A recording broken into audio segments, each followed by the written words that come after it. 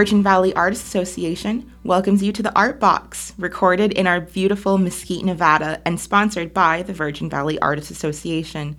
Our association has something for everyone of all ages. Come and get creative with us at 15 West Mesquite Boulevard, or find us online at mesquitefineartcenter.com, or on Facebook as Mesquite Fine Arts Center, also on Facebook, The Art Box.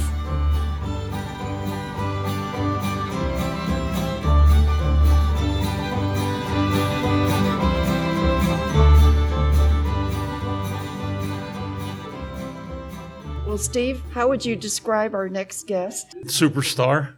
And what else? Superhero. And a rose? Oh, that's right. That's right. You're the rose between the thorns. Yes, there you go. That was yes. That the first two descriptions wasn't correct, though. Nothing super here. Well, welcome, Yvonne Hollenbeck. Thank you. Would you like to tell us a little bit about yourself and what you're doing here at the Cowboy Poetry Gathering? Well, I'm considered a cowboy poet, but I'm not a cowboy. I married one, and that gives me a lot of fuel for poetry. I guess you might say I'm a poet, and I do cowboy poetry, but I'm not a cowboy. But you're also a rancher's wife. Yes. And we were talking a little bit earlier about how difficult that life can be sometimes. Would you describe maybe your daily life to us? Well, it's challenging sometimes, but it's a wonderful life, too. I'm sure that it's not the same life as people that live in town because, well, I was raised in town. My dad was a farmer, but he was a suitcase farmer. But when you live in the ranch, for one thing, you have to be prepared for, like when COVID come along, I was in good shape because I always have lots of extra food in my pantry. I always have lots of extra toilet paper and things like that because you never know when the roads are going to be bad and you can't get to town. You never know how many you're going to have for a meal, and you just have to be prepared. And your home is where? It's in south central South Dakota. Okay. We're a lot of people know where Valentine, Nebraska is. We're 50 miles north and east of Valentine, Nebraska, and we're just 8 miles from the Rosebud Indian Reservation. Okay. How big is your ranch? Oh, we have about a little over 4,000 deeded acres. Your ranching duties involved cooking for the hired hands? Yes. How many did you cook for? Well, right now I don't have any, except my husband. And Right. then occasionally we have a grandson that's pretty well taken over the reins. In fact, we're going to sell our cows to him and lease the ranch to him. Okay. And then probably lease equipment and stuff. And my husband's kind of going to back off. He still calf ropes. Oh, does he? But he can go to his calf ropings and and not have to worry about things being taken care of on the ranch. So actually, but I do have, just for instance, we've had a bad winter since 1st of December. And in fact, I only had mail 3 times in the month of December because the roads have been blocked. We try to keep ours open with equipment we've got there. But, when the neighbors can't keep theirs open, the mailman can't come out and do his route. We were getting low. It's taken a terrible amount of fuel for the tractors to keep. They have to do a lot of digging out with the tractors to open the gates to get in to feed the cattle, and it's just taken a lot more fuel. So although we have probably about 2,000-gallon supply of fuel, we were getting low. And so the bulk truck come out, and he had to go clear around an extra 100 miles to get to our place to refill our fuel tanks. And he and his helper were both there, and it was about noon. And so I invited them to have lunch or dinner. We call it dinner at noon with us. And so you never know. I call it the gourmet coat of the West. It don't matter if I have a poem about it. If they're there shoeing a horse or fixing a tractor that's down, they're always welcome to eat with the folks. There's no sense in going to town. And so you never know. You just always got you're just already ready to peel a few more potatoes and throw on a little more hamburger or whatever you're fixing. How many cattle did you have on your ranch? Well, at one time, a few years ago, we were running about 700 mother cows, but right now we're down to about 500. 200 are, right now, today on the ranch, 200 belong to the grandson now. He's building his startup. And my husband and I have 300, and we're selling them to the grandson. So, but it runs about 500 mother cows. And then we winter calves, and they call that wintering them. We have a feedlot, and we wean the calves in like around the 1st of November, and then they go into the feedlot and they're fed twice a day, and then we're starting to sell them now, weighing a little over 800 pounds. So that's a lot of work to keep up with that many cattle. It is, but I don't have to do much anymore, but I used to. Oh, I bet you did. Watch the gates. I still help, like if my husband's gone, I help the grandson. I watch the gates because you open them and they drive in with the tractor, and that way they don't have to get in and out, and he feeds along the bunks and everything, and then I'm at the gate. So if some calf decides, oh, hey, I'm going to make a break there's for a it. gate, I'm going to get out of here. Well, that's your job. Okay. Yeah. Well, Steve's dying to ask you a question. Oh, well, no, I wanted to get all that done. But I saw quilting in here. Oh, yeah. Yeah. So you want to tell us about, I saw that you could only quilt in between making meals, birthing calves. Yeah. So quilting was a sidelight in your spare time. Well, I call it my found time. You found And time? I'm a traditional hand quilter. I piece them by hand. I quilt by hand and everything. So when I'm piecing a quilt, I always have some work. I have it with me. Not with me right now. It's at the motel. I worked on some piecing in the airplane, in the airport. I've done it. And at the ranch, sometimes you're waiting a meal, or I'm not big on TV at all, and so lots of times in the evenings, I like to work on. And that's lots of times at home is when I actually quilt the quilt, but the piecing is done waiting on an appointment or just anything like that. Any spare time, I don't waste. I've got a needle and thimble. So you do it all by hand? There's no sewing machine? Yes. Oh, I still do a little on the sewing machine, but I like to do handwork. And have you seen the quilt down at the Pioneer Salon on the wall when you go down the basement? It's got all the logos and brands. I believe I have. I did that, and every stitch in that is by hand. Wow. Yeah. Congratulations. Mm-hmm. That's an honor to have it hung there, isn't it? Yes, it is. They wanted to commission me to do a quilt for the 25th anniversary, and I think they were going to maybe auction it or put it on silent auction. I told them I would do it, and I had the plan for it. But I said, I don't want you to sell it.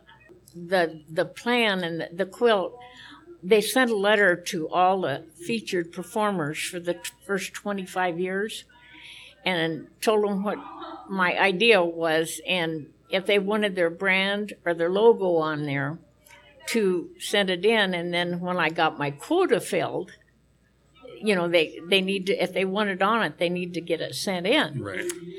I needed 159 names and logos. Do you know how many came in? How many? 159. Not one too many or not one too little.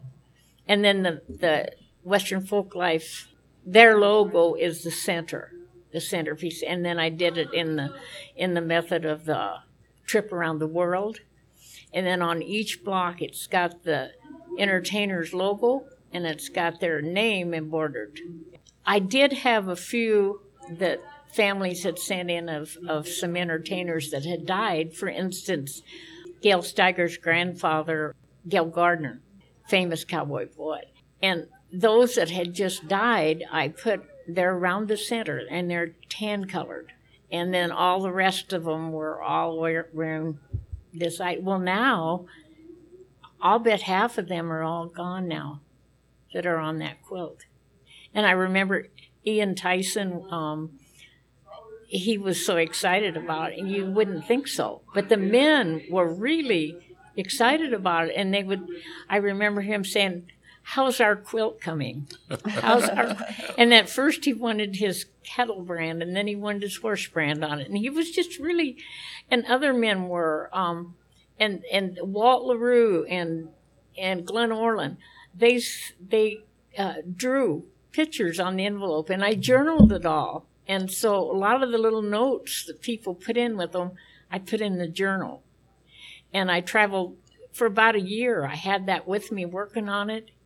And so I would journal all this, and the journal is with the quilt at the Folklife Center. Okay. Yeah. Oh, that's fantastic. Well, see how isn't easy it? us men are to please? So if anybody wants to see my work, you can just go to the Pioneer Saloon, and if you have to go to the bathroom, you're going to see it. Well, All right. all of our listeners will now know. There you Yes. go. And that Pioneer Saloon is quite nice as well, isn't Yes, it? it is. It's historic, right? Yes, it is. It's very nice. How did you get started in cowboy poetry, Yvonne? Actually, I wrote poetry all my life. When I was a little kid, I liked poetry, and I'd write little poems. My grandmothers always wrote poetry. All our grandmothers did, I think, or they collected it. I remember my mother would get the Ideals magazine, and it was always had a lot of poems. And so a lot of times our bedtime story, when I was a kid, was a poem by Edgar Guest or somebody. I guess I thought in rhyme. I was a closet poet. I used poetry as a vent, and I think a lot of poets do. You know, if something's funny or something sad or something, you can vent. Or if you're mad at somebody, your brother or something, you can vent by writing a poem about them, and it's a way of release.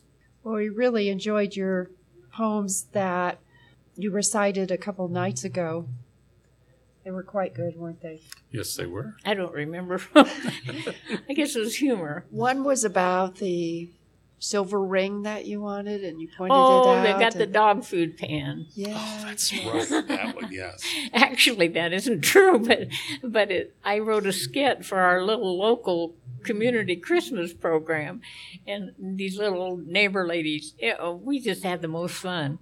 And then I wrote a skit about it, and Yeah, I was trying to think as you were nearing the end. Okay, what's it going to be? What is it? What's it going to be? yeah. What's she going to come up with? I had no idea. Then the dog food. But we really, and part of it's true, we really don't buy each other anything. And if I did hint, he wouldn't catch on anyway. I'd probably get a dog food pan. So. Do you feel like doing any of your poems for us today? Sure. Okay. I'll do a little poem I wrote about my life as a ranch wife. And that's just what I call it, as a ranch wife. I've been asked many times in my travels what it's like on a ranch in the West, and I guess my life is quite different because there aren't many ranch wives to test. I have to work hard, and I have to do things that other gals don't have to do. And of course, I get lonely out there on the ranch with neighbors so far and so few. But the view from my window spans many a mile, and often mirages appear. I see the sunrise, the pretty sunsets, coyote, eagle, and deer. There's never a day that I don't get to see the wonders of nature around. It might be a sunrise or new baby calf or fresh snow covering the ground. Oh, sometimes I have to go work like a man doing jobs where there's never no pay. But rewards can be great if you help save a calf or you've helped with a harvest of hay. I know other gals don't have it so hard, but I never would trade on my life. I love my dear cowboy and my home on the range and being just a plain old ranch wife. That's fantastic. Thank you. Love it. How many years were you a ranch wife? How many years have you been married?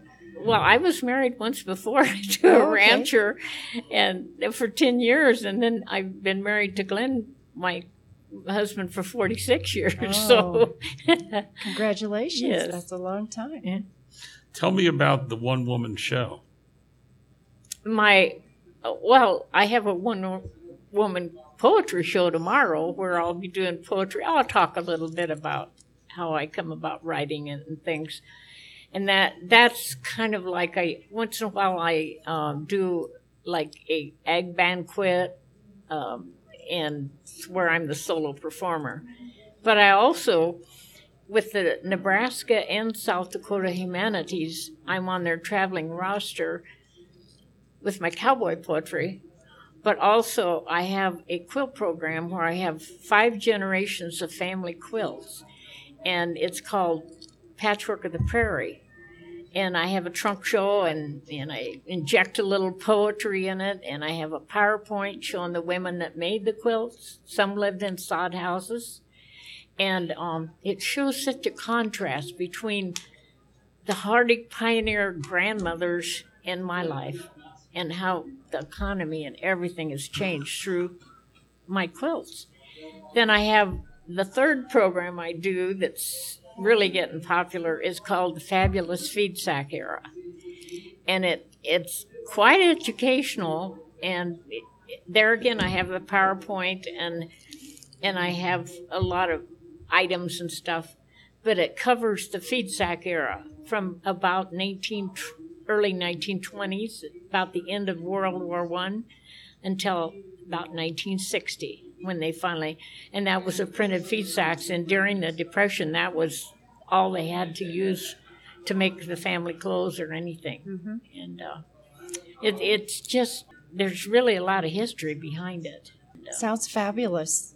Go to different cities and set Yes. up your show and talk about it? Yes. All through a Nevada Humanities grant? And It's South Dakota and Nebraska.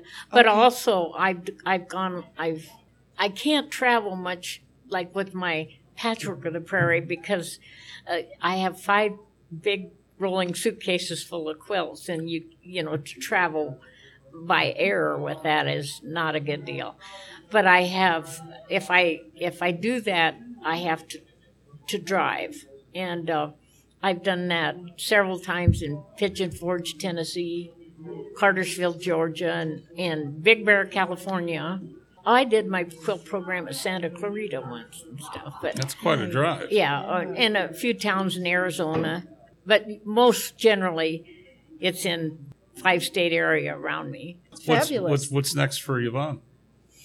Oh, when I get home, I go to Bassett, Nebraska, and do a quilt program. And then I go to Cozad, Nebraska. I go to Alpine, Texas for cowboy poetry, the Lone Star Cowboy Poetry we've heard Gathering. about that. Yeah. So I have Bassett and Alpine, and then I come back and do some quilt programs. But about every week or two. I'm kind of busy right now when I get home because so many things were canceled and postponed because of all the weather we've had.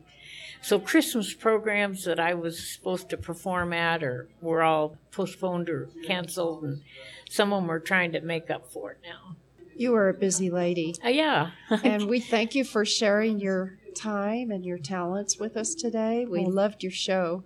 Well, thank you. Thank you. Thank you, Yvonne. And I invite anybody that wants to go to the Pioneer Saloon and see my quilt. And we've seen it on our way downstairs. On the way to the bathroom, yes. You know what? What we noticed, too, there's a lot of great art downstairs on the way to the restroom. Yes. Beautiful photographs. And the photographs, and so many of those people have passed, and it's almost haunting, It's haunting, but it's good that it's wonderful. They're still there. Yes, yeah. I had a friend who passed. It was one of my dad's shipmates, and he passed. And one of his other shipmates said he should take down his Facebook page. And I said, no. I want to see Hal. I want to remember Hal. I want to tell Hal every year on his birthday that I miss him. Happy heavenly birthday. Yes. Yes. So I'm glad that they're still there. Yes. And they're here. That's good. Yes. Well, Yvonne, safe travels home. Enjoy the rest of your time here. Thank you. Yeah, you made our day. Okay, thank you. Thank you, Yvonne.